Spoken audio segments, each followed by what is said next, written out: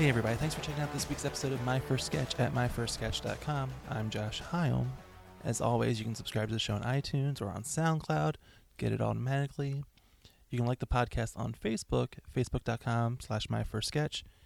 Email me at josh@myfirstsketch.com or follow me on Twitter at joshhighfalse. Today's the last day to submit a video for the Philly Sketch Fest Film Festival.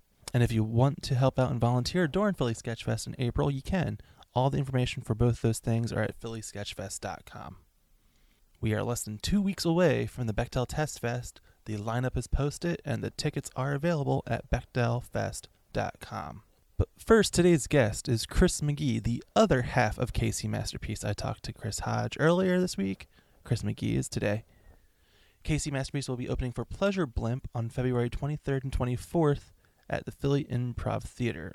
Chris's first sketch is about a first date that goes wrong. Chris McGee plays Blake. Chris Hodge reads as both Claire and the mugger, two different voices. You'll clearly know who's who, and I give you the visual information. So let's go to the sketch.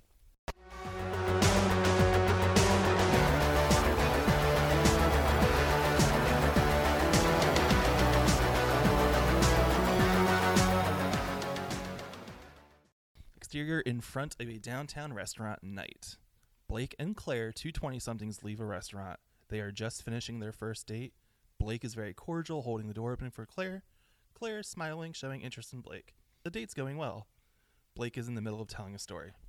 So I tell my brother Clark, that's not my spatula. Oh,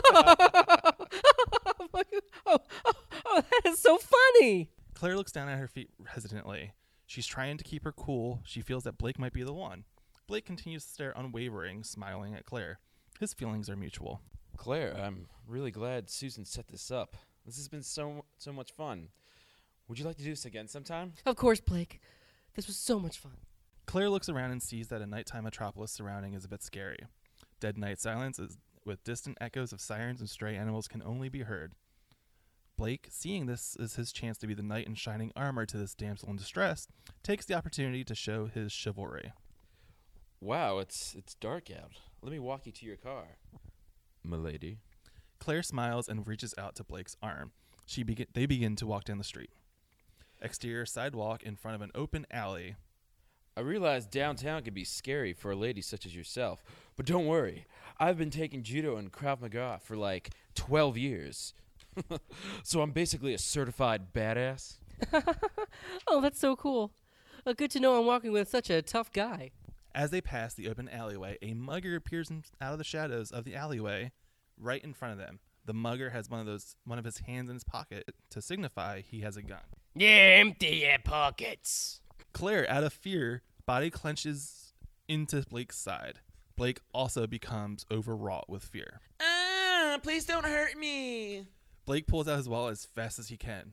Claire, now incredulous of Blake's frightened demeanor, releases her grip off Blake. What are you doing? Use your badassery on him. Blake, frightened as a child, but realizing the circumstances of the situation, tries to put on a tough guy persona. What? Right. Hey there. Hey there, Mr. Mugger. Prepare for your end. Blake gives a look of disgusted shame after that not so intimidating tough guy line. He then lunges at the mugger. Judo! The mugger steps to the side. Blake completely misses the mugger. Mid-lunge, the mugger grabs Blake by the neck from behind, turns Blake around, and then while holding one hand around Blake's shirt, proceeds to punch Blake with 3 direct blows to the nose. With Blake's head flailing back and forth each time. The mugger then pulls up Blake's underwear from the back and rests his waistline of the underwear on a corner of a nearby dumpster, suspending Blake in air. Claire is horrified at what she has seen. Blake! What the hell? Blake sobbing from the dumpster with a little blood coming out of his mouth. No, I'm fine. This is just the crying panda technique. The mugger begins to pat down Blake's pockets. He pulls out a wallet and a set of keys. I think your boyfriend wet himself. Dude, come on. Blake, seriously? Dude, do you drive a Toyota Tercel? Oh, man, that sucks. You said you drove a Mercedes. You're the worst. Why are you doing this? Oh, I'm the worst. I know you, Blake, right? You're the night clerk at the pawn shop around the corner. Wouldn't exactly say the most noble of professions, huh? Blake, you said you sold insurance. No, please no. For the love of God, please just don't even answer if it's true. Blake stares at Claire, wide-eyed and lost for words. He slowly closes his eyes, drops his head. I thought we could get weird later. Blake, lose my number. Never contact me again. Claire storms off, leaving Blake with the mugger. After a short pause, the mugger then lifts Blake off the dumpster and sets Blake on his feet. Well, that didn't work. Blake punches the mugger in the shoulder. Damn it, Clark. I was supposed to pretend to hit you, and then you were supposed to run off. I thought I'd make it more real. Besides, who asks their own brother to set up a fake robbery to impress a girl only to wuss out while doing it? Well, it's very dark out, and I got scared. Seriously? They begin to walk away together. I'm telling Mom you hit me. Dude, come on. I barely touched you.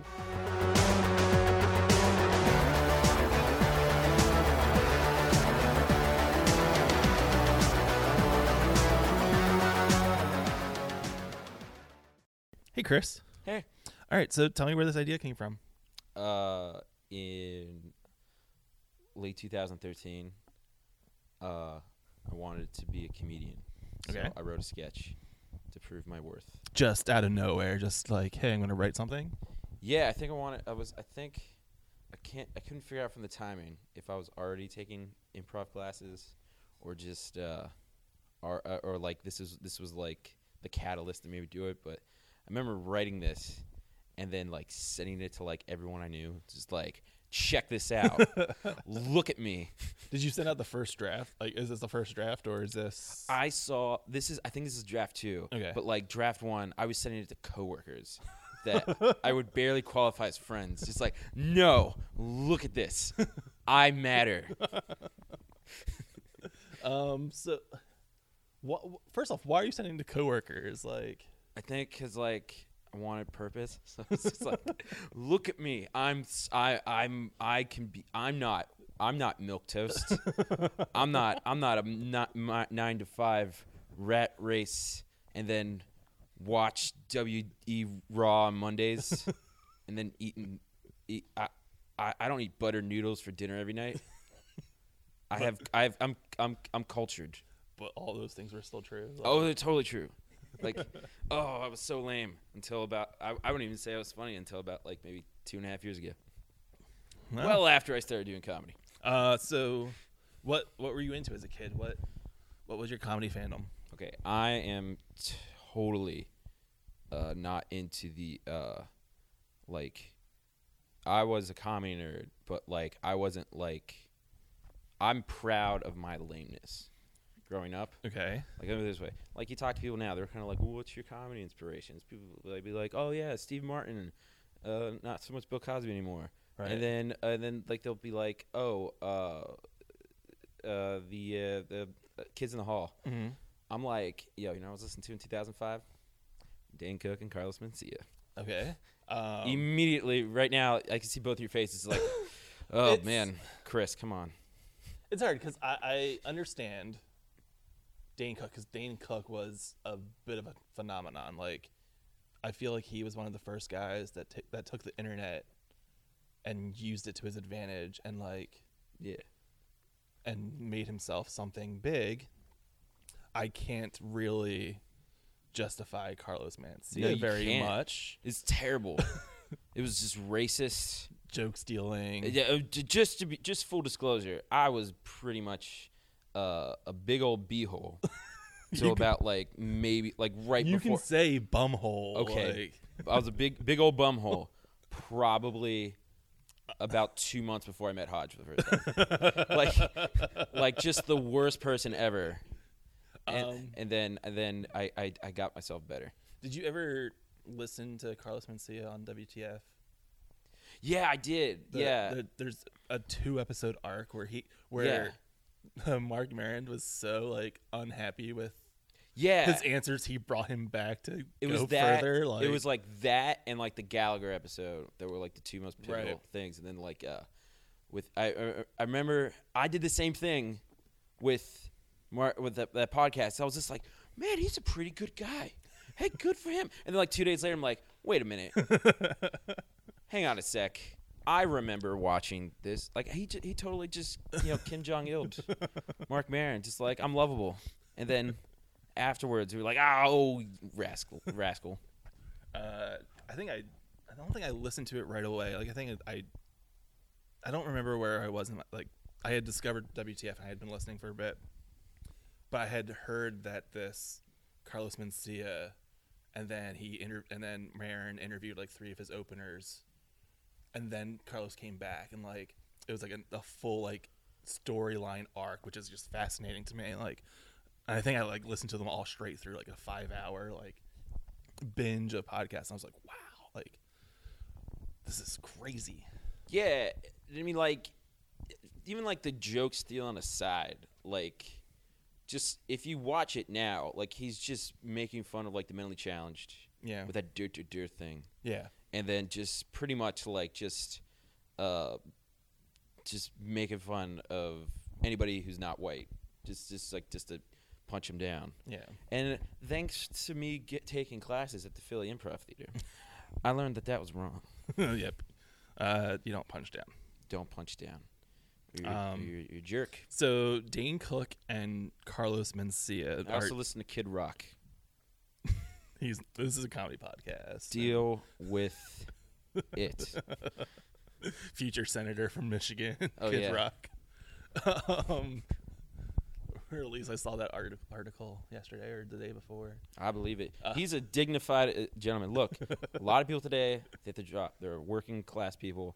They have to drop like $1,000 just to pay for tickets for any concert, and then they had to shell out a bunch of money for just a beer. What does Kid Rock do?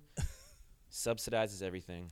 You only pay like $10 for a show, and you pay like $4 for his own beer or bourbon. Yeah. Really? Yeah, you didn't know that? It's No. because Kid Rock's nice. Kid Rock, I know he 2020.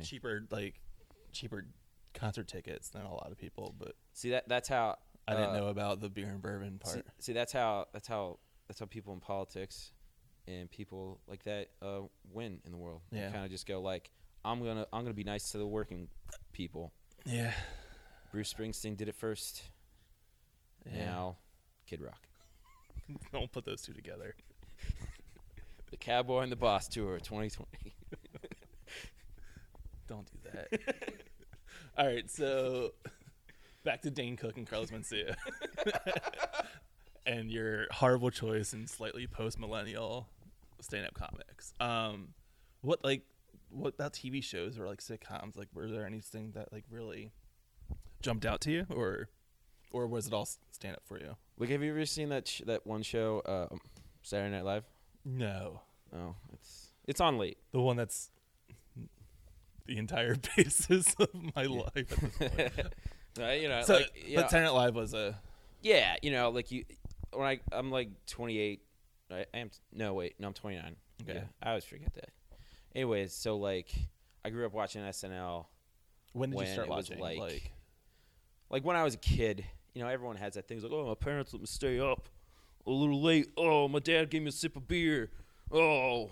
And then, so I'm assuming the first class you saw would have been like the Will Ferrell. like before that, like it was like just around the time like David Spade. So and that those like guys, 93, early 94. Yeah, Chris Farley and whatnot. And then you grow up watching, like I grew up then with the whole like Will Ferrell era and whatnot. Yeah, sure. I did that, and then and then in 2004, 2005, I live in Pittsburgh. That's where I grew up. Mm-hmm. And what was it called? Patton Oswalt, Brian Posehn thing. What The was that comedians called? comedy. Yeah, they came to Pittsburgh, Mhm. and I saw that when they were like live. You just want to drop that. Pretty cool. Like just before they got all famous, I was like, so wait, yeah, I saw them. So if you were a and fan Maria Bamford. of Dane Cook, I'm and, eclectic. and Carlos Mencia, how do you get to the comedians comedy? Because I feel like they're like Like, here's the thing. two separate You audiences. can like both things. Like, I like caviar and Have you actually pizza. eaten caviar? I think. Because I have. Okay, so you. All right, so you do have a bit of a better I've like- sensibility of comedy. With Yeah, I just have Patton and I just have a Posehn and very giant breadth of everything. Like this Yeah. way, I can spit out like my love and appreciation for Led Zeppelin, Pink Floyd, and then just like, I don't know where and then anybody that's I don't know like underground like Rolling Stones or whatever. Anyway, so like I also, but music. But guess what? Huge fan of ABBA. Huge fan of ABBA. Did I see Mamma Mia when it was in theaters? Yes. Did I see it with my gal pals? Yes. Was I the giddiest one? Yes. which one was True the, story. Which one was the bad singer of the guys? Like I remember one of the big things I remember from that movie is that the one guy is It was just James awful. Bond. It was Pierce Pierce Brosnan Brosnan. can't He was sing. the what? I can't even do that reference. I don't even know his name. Yeah, I don't know the character names, so it won't help. But I just know that Bond and Colin Firth and Mm-hmm.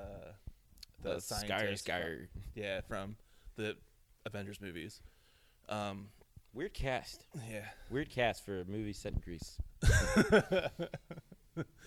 pick two very English people, and I think the other one's Swedish or Norwegian.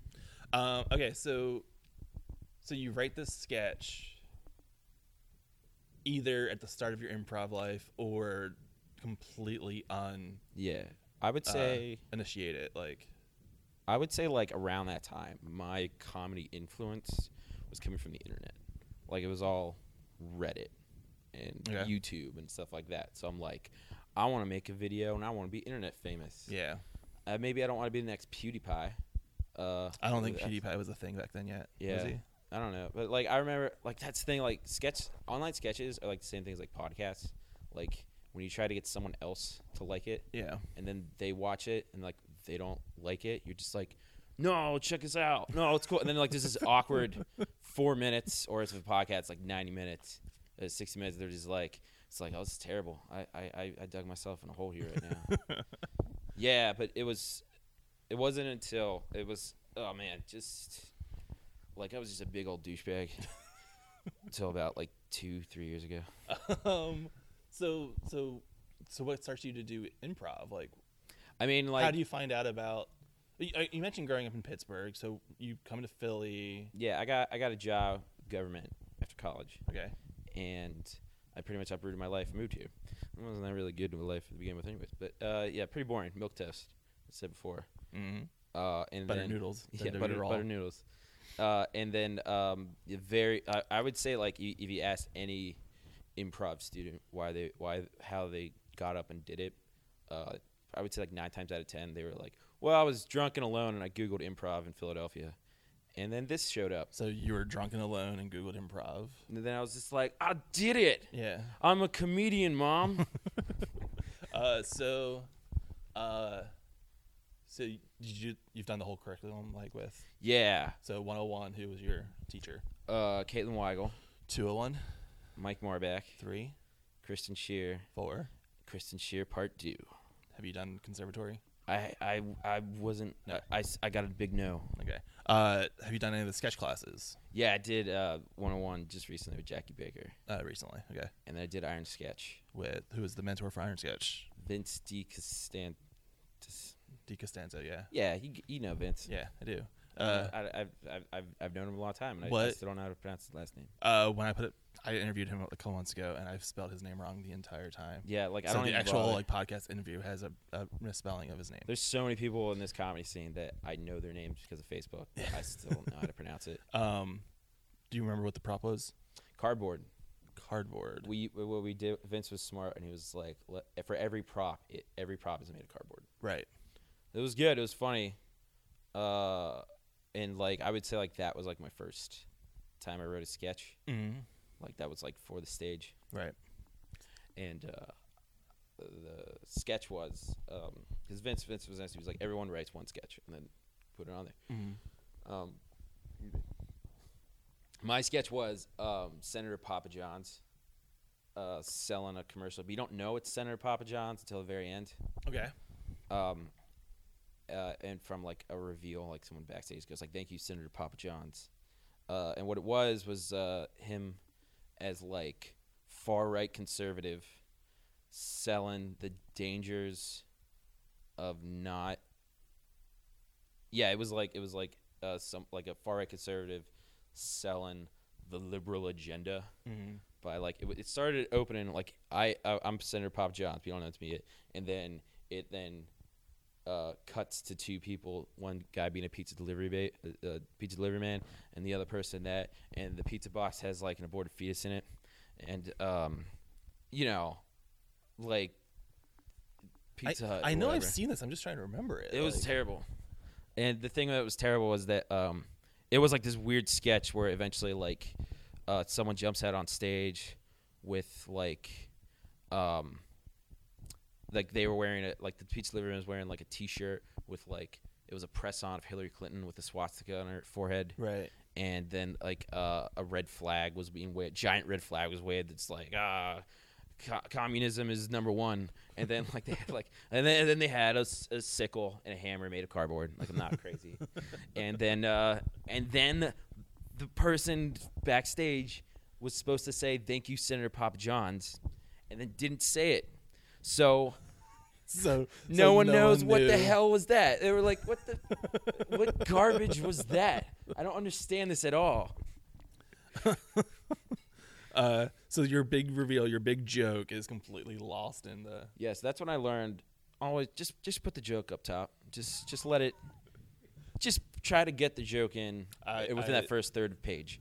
The first video that I ever tried to make, I learned that same lesson. Because like I made this video that I really love, and I edited it together using old car commercials from other countries. So I have the footage of the car, but none of the audio. And I recorded my own voiceover. And the whole joke, and I'm going to do it again, I'm going to re-edit it at some point. It's the Chevrolet Chase. Mm-hmm. So that the joke is that it's Chevy Chase. Oh. And all the VO is just references to Chevy Chase movies.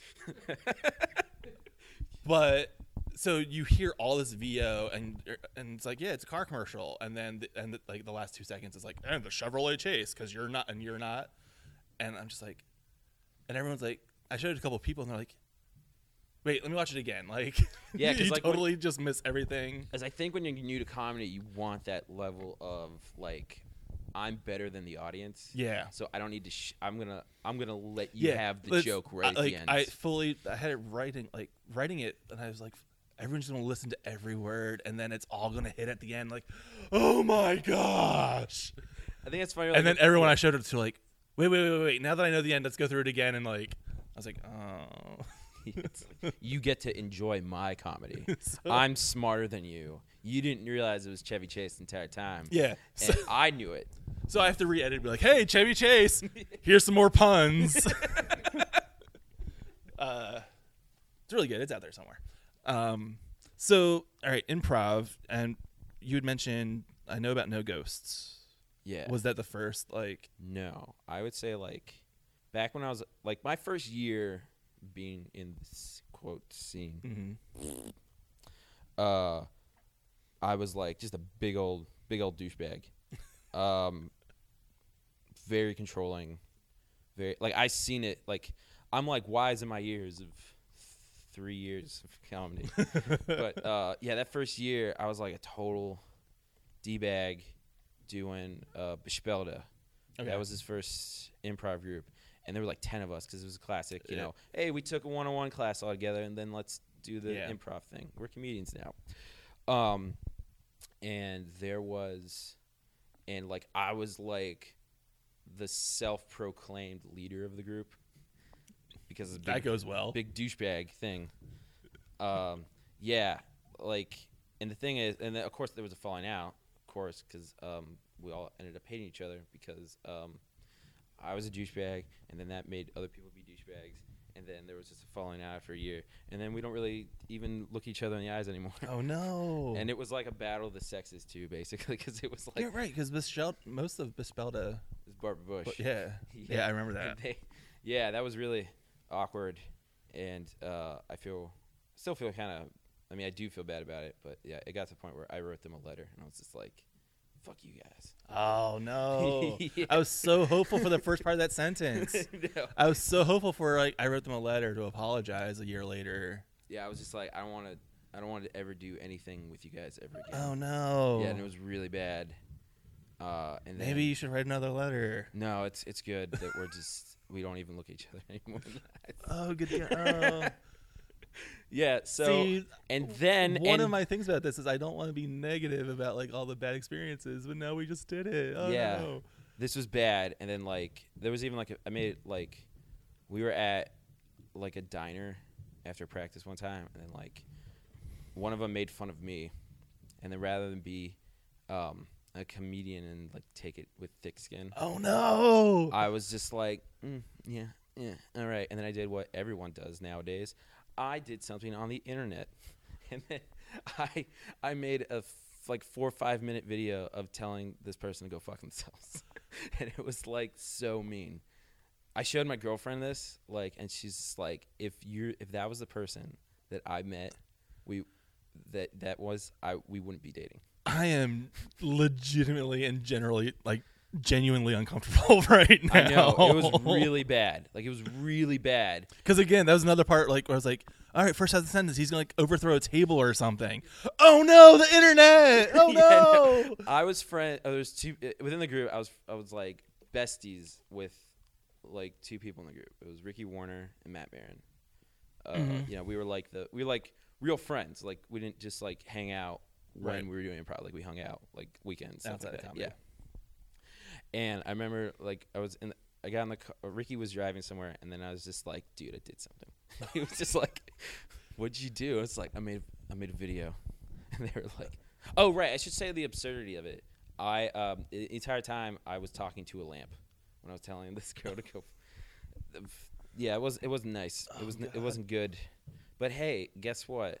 I then, after that falling out, I realized that I should be a better person, and I read some Deepak Chopra.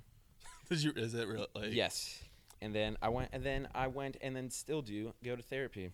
Okay, so and then like, became a better person. because I was gonna ask, like, where does the Where's the turn cataclysm from this person that's sitting in front of me right now is from not douchebag this- Chris to not douchebag Chris, or less of a douchebag Chris, or Yeah, like I don't even understand whatever variant of I douchebag should have you been one wanna of be. those people that's on that blacklist at the Philly Improv Theater. Like they're not allowed anymore. But somehow, I guess I was just too under the radar to get picked up. And then so like it's crazy because then like as soon as that happens, there's like this pause of like a few months, and then I go back to the Philly Improv Theater to see shows and whatnot. And I think what happened, I got into an audition for Figment for something, and I ran to Joe Tuzzi. Okay. And Joe Tuzzi's like, hey, there's this group of people trying to get this thing together, put this improv group together, and then a few months later, it finally all worked out, and it was No Ghost. Okay. And then that's how that fell in. And I was also doing like a duo with Elizabeth Samty doing Short Straw. Okay. And then I became, but like all these people that I then met in this new group, they met Chris 2.0. They never met Chris 1.0. So 1.0 blows up, goes on the internet, and then disappears for a couple months. Like, did you not come to shows, or? I didn't go for shows for like a month because it was still like, young comedian who's like, hey, I'm a comedian if I go to shows all the time. So I was at like Philly Improv Theater like 3-4 nights a week for that first year. But then, I just stopped going for like a month. And then they come back, and then it's just like, just all sort of goes together. And it was weird, too, because that like Bispelda thing, I was just like, such a dumb ego thing where it was just like, oh, man, we were like the Beatles of improv. We were that hot group because we were like the first ones to do that Launchpad thing. Yeah. And then, no, like, I think Bad Kid was the first one. And then it was us. But, like, I was like, yeah, people are coming to see us. And then, like, all the girls got on, ladies, excuse me, got onto the house teams, Yeah. and that's what really like broke up the group, because basically just like none of us wanted to be around each other, and then thankfully the cataclysm of house teams broke us up. All right, so No Ghosts 2.0. Mm-hmm. And I'm very zen at this time. Like, Yeah. I'm very like Deepak has worked. Like, it's therapy's all working. cool. It's all cool. And like basically like with improv, there's like a life cycle that's like really shortened. Yeah. Like you like school hard knocks really quick. So I'm like, I know what to do now and what to be nice about it. And like everyone that's in this group, it's like there were like 14 people in No Ghosts. Yeah. Because the person in charge of it, Mel, she just got whoever she could, and then like it started at 14, and then it got like all the way down to like 5 people. Okay. But we did that, and it was good, and it was really funny because like I'm seeing some of these people doing the exact same mistakes that I saw, very controlling, very wanting. Because I think like a lot of improv 101 people do that. Like there is like there's definitely like archetypes you see in every single improv group. Yeah. And like in the indie one, like I saw it, but I was very zen. I was just like, well, let's just see what happens. Mm-hmm. And it worked out pretty well. We very good. I just kept hearing people's narrative. They were talking. It sounded exactly like me. I was like, just please don't make an internet video of you saying "fuck you" to a lamp. Don't do that. It's not good to do. Doesn't sound like a good idea.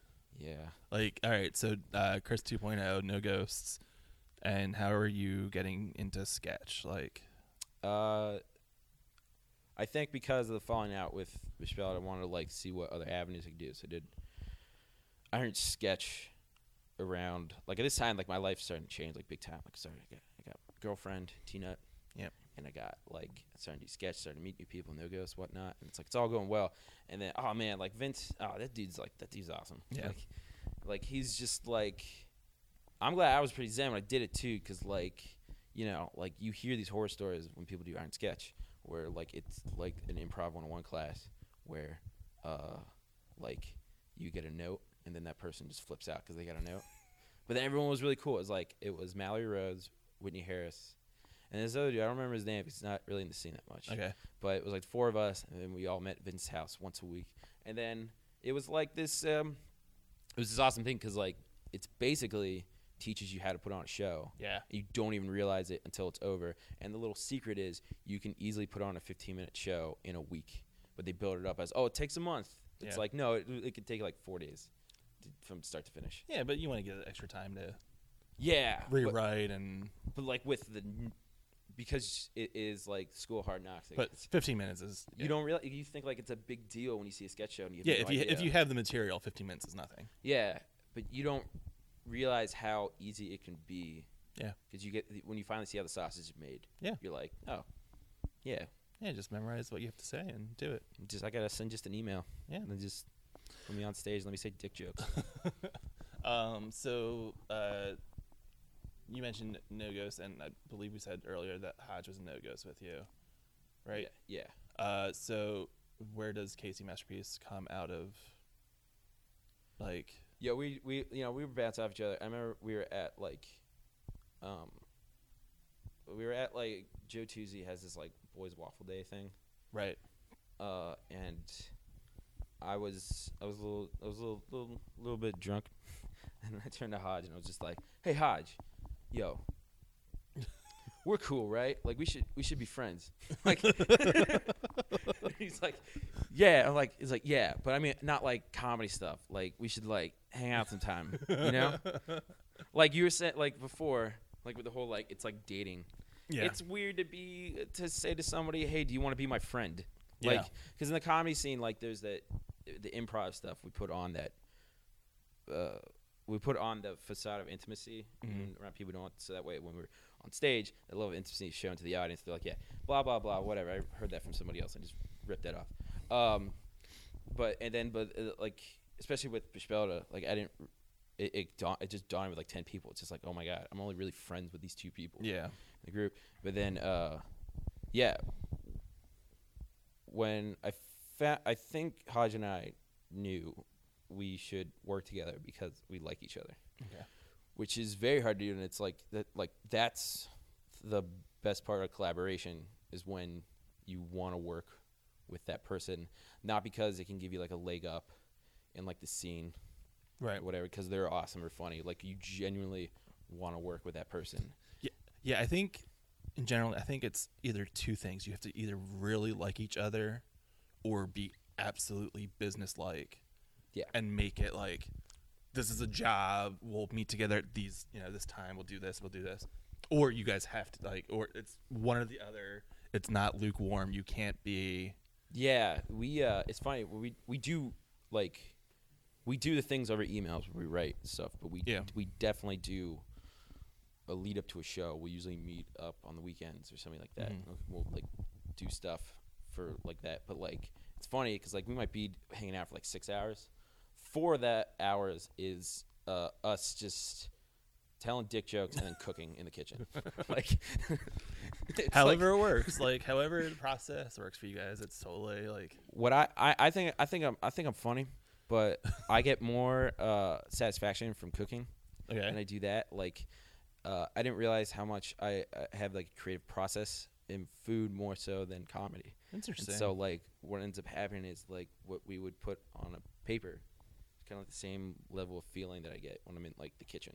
I think you're the first person that's like said that to me so far. Yeah, because like I'm a little different from everyone else. Chris 2.0. Yeah. So why comedy? What has drawn you to comedy? Like, I wanted to be the next Carlos Mencia. Yeah. Do. But really, Yeah. No, like, cause the thing bits is, down. I think I was like working with like depression for like years, Mm. and then I didn't realize it was depression until like therapy. But I think I always wanted to get the satisfaction. I think it's just how I was raised. I want validation from people, and validation by making people happy. Mm. Like with an audience, with again, like like with the like I basically feel like an old school Italian mother. Like I'm in the kitchen cooking up a big old bowl of pasta for all my little boys. All my little boys eating the pasta, and then they're like, "Oh, it's so good." I'm like, "Yeah, exactly that." But that was Chris 1.0. Chris 2.0 is more about like I'm very like Zen in the sense of like what's that called? Not really like Buddhist, but definitely just I go my own path. I don't really seek validation from others. Yeah. Man, I got like such a different wavelength when I realized that like I was always looking for that pat on the head Yeah. from everybody, and then once I stopped wanting that, I just became a completely different person, both at work. I'm glad with my job, like I had that drive because then it got me to this level. Yeah. It's like, yeah, but now I'm just like, yeah, I don't really care. Like, and it's good. So with the comedy now, it's more like I want to be myself on stage, and I put that out there. And you've had this whole story of Chris 1.0 to 2.0, and what's something that you've learned from comedy that you would pass on? So much, man. Like I wish like I could redo that first year so much because I'd probably be like miles ahead Yeah. of where I should be now. But yeah, like never be an asshole even when you have the right to, because it's never gonna work out for you. Like if Yeah. someone's being a butt to you, all you got to do is just let it go. It's not that big of a deal. I think one of the big things that I see a lot, especially with new people, is they take it seriously more than it should be. Mm-hmm. When you have that sense of like goals, like why am I doing this? Once you answer that question to yourself, why are you doing this? The sense of the super ego, like I'm doing this to get onto a house team. I'm doing this so I can be on SNL. I'm doing this, that. Like eventually, hey, guess what? We're all gonna die. like alone and whatever. So you might as well just enjoy the journey now and not be like, I need my status symbol. I need my thing that makes me big and famous. It's like, guess what? It's just gonna be a huge grasp of just like I was always chasing something that doesn't exist. Yeah. Okay. That was deep. It was. Because I think you're the only one that's ever really giving me like life, like Yeah, advice I don't really give a shit. Like I'm not. Instead of like, no, because whenever I ask that question, it's like, oh, edit your stuff more, or like about the actual like process of writing. But you actually like, I think you're the first one that's been like, There's so many people like I want to give a hug to that probably look at me with bad eyes, and not just people on Bespelta, but like all over. Probably should start with. Yeah, I should, but like, like there's so many. I'm just very happy at what the Philly Improv Theater is, because it is not that whole company member thing. That's all. I enjoy it as an infrastructure for people to meet and then do that, because it changed my life. I got a girlfriend out of it. I got my little writing buddy over here. Friends that I would like genuinely want to hang out with. And then it really opened my eyes when I asked myself, why am I doing this? All right. Thanks, Chris. Bye.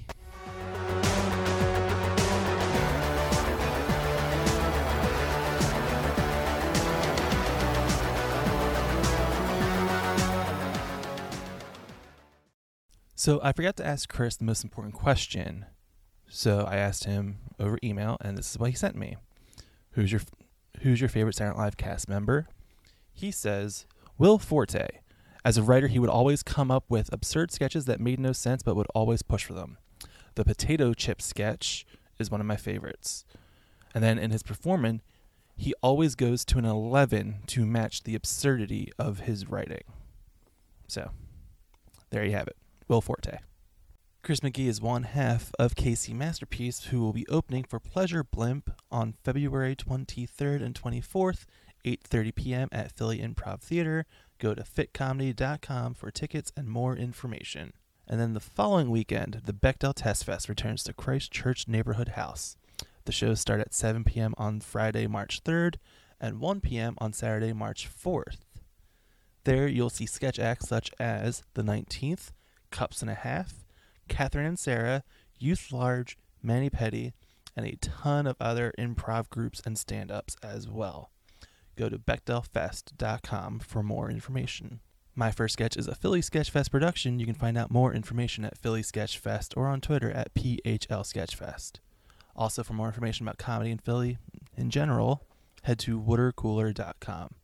The music on this episode is by the band Nono, which you can check out at nonoband.bandcamp.com. Of course, like My First Sketch on Facebook. Check out myfirstsketch.com for any of the videos that we talk about. This is Josh Hyam. Thanks for listening. Go see some comedy.